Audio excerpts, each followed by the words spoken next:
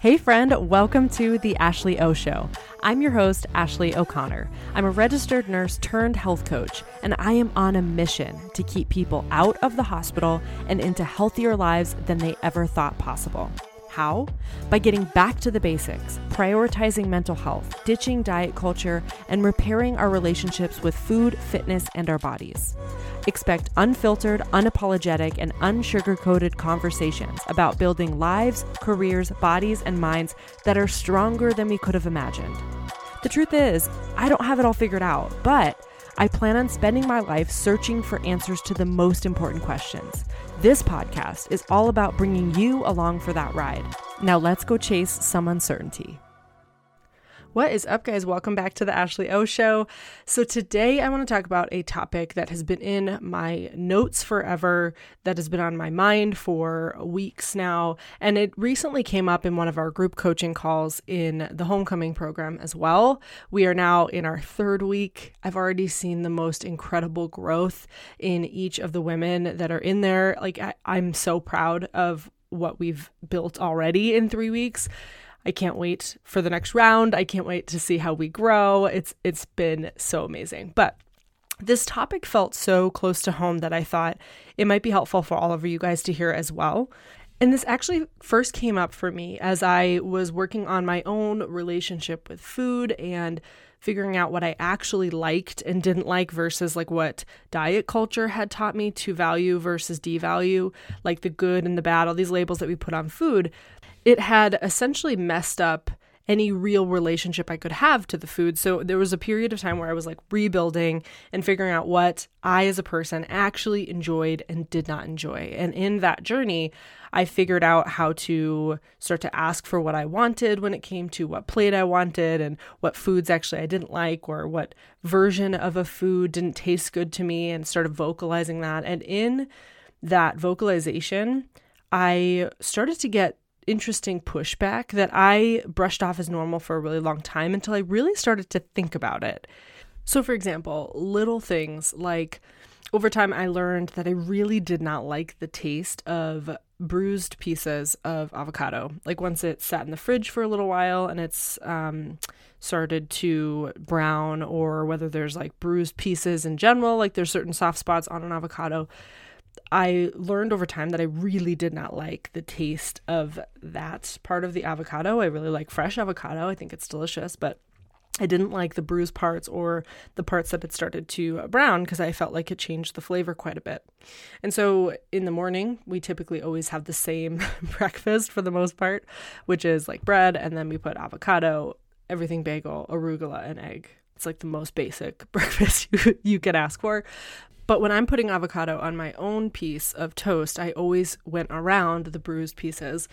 Whereas in the past, I would have just sucked it up and kind of dealt with it. I started to actually work around them. And for my husband, he actually doesn't mind the flavor of that browning avocado. It doesn't seem to bother him at all. So he'll eat it, no problem. But because I started to really pick around it, and I do this with other things too, where I would no, I actually don't like cooked peppers. No, I don't like this. Actually, I really like this, etc. He started to use this label that I was a princess when it came to food.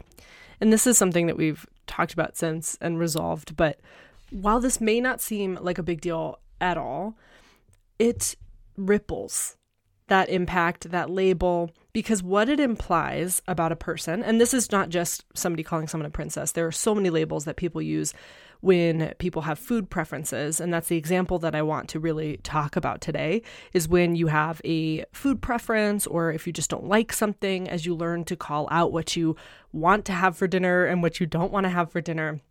Oftentimes these labels get placed, especially on women, that they're being a princess, that they're being high maintenance, that they're picky, when in reality, this is us finally finding our voice and starting to ask for what we want. And it goes way beyond food preferences.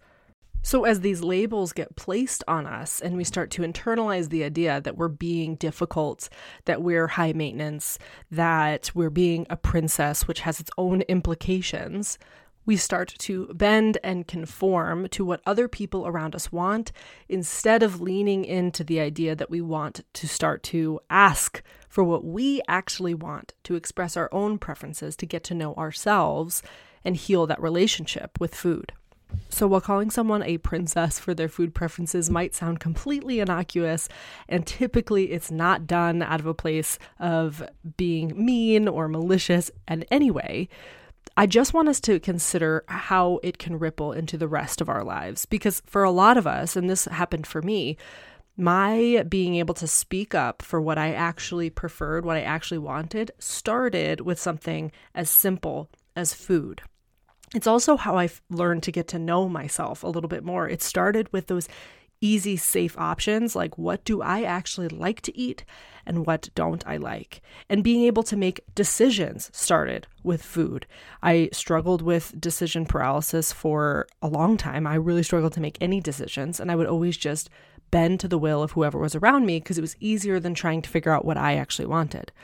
So building that muscle of being able to learn how to make better decisions started with food as well, because it's a safe place where I could say, no, I don't want that for dinner. I want this for dinner. So the simple act of asking for what I actually wanted at mealtime rippled out into my ability to make decisions, my ability to set boundaries, my ability to get to know myself, my ability to actually call out what I needed in life. So the labels of princess or picky or difficult or high maintenance don't just mean that I'm going to deal with it and eat the bruised avocado. It means that I'm going to get quieter in all those other areas as well. It means I'm going to retreat back to the most recent habits that I had, which was an inability to make decisions, that I just bent to the will of those around me, and an inability to set clear boundaries, having no idea who I was as a person, having no idea what I actually liked and didn't like because of the toxic nature of diet culture and what it had done to my food preferences over the years. It just means that all of that goes backwards. And I know that you're probably listening and like, dude, this is about avocados, like calm down. This is not that big of a deal.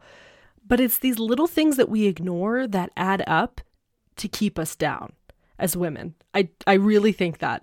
I really believe that the little pieces of stop being so picky, stop being so difficult, just deal with it. These little labels that are constantly thrown our way. Don't be dramatic, don't be emotional. We just constantly get told to stop being who we are, especially as we start to discover that and start to step out of the box, start to push against those labels and boundaries that are set on us. The moment we start to push back is when we start to get these labels, these attacks, these accusations, these demands. And I think it starts with simple things like food. And so I truly believe that we have to start pushing back. You are allowed to know what you like. You are allowed to call out what you prefer. You are allowed to ask for what you want. And it starts with simple things. So think of this as an easy way to practice the skill. If you feel like you can't ask for what you want at all, if you're starting at square one, start with food. Practice asking for what you actually want for dinner. Practice ordering what you actually want off of a menu, not what everyone else around you is doing from fear of judgment. Start vocalizing what your food preferences or intolerances actually are at a party instead of not saying anything because you don't want it to be more difficult for your host. Like, start with those small things with food. And I promise the impact will extend into so many other areas of your life. By starting to ask for what we want on a plate, we normalize the idea that we can do so. So then we can ask for what we want in relationships. We can ask for what we want in business, in our careers, in our families. It starts with little things, but we have to be able to push back against the labels that will inevitably be placed on us.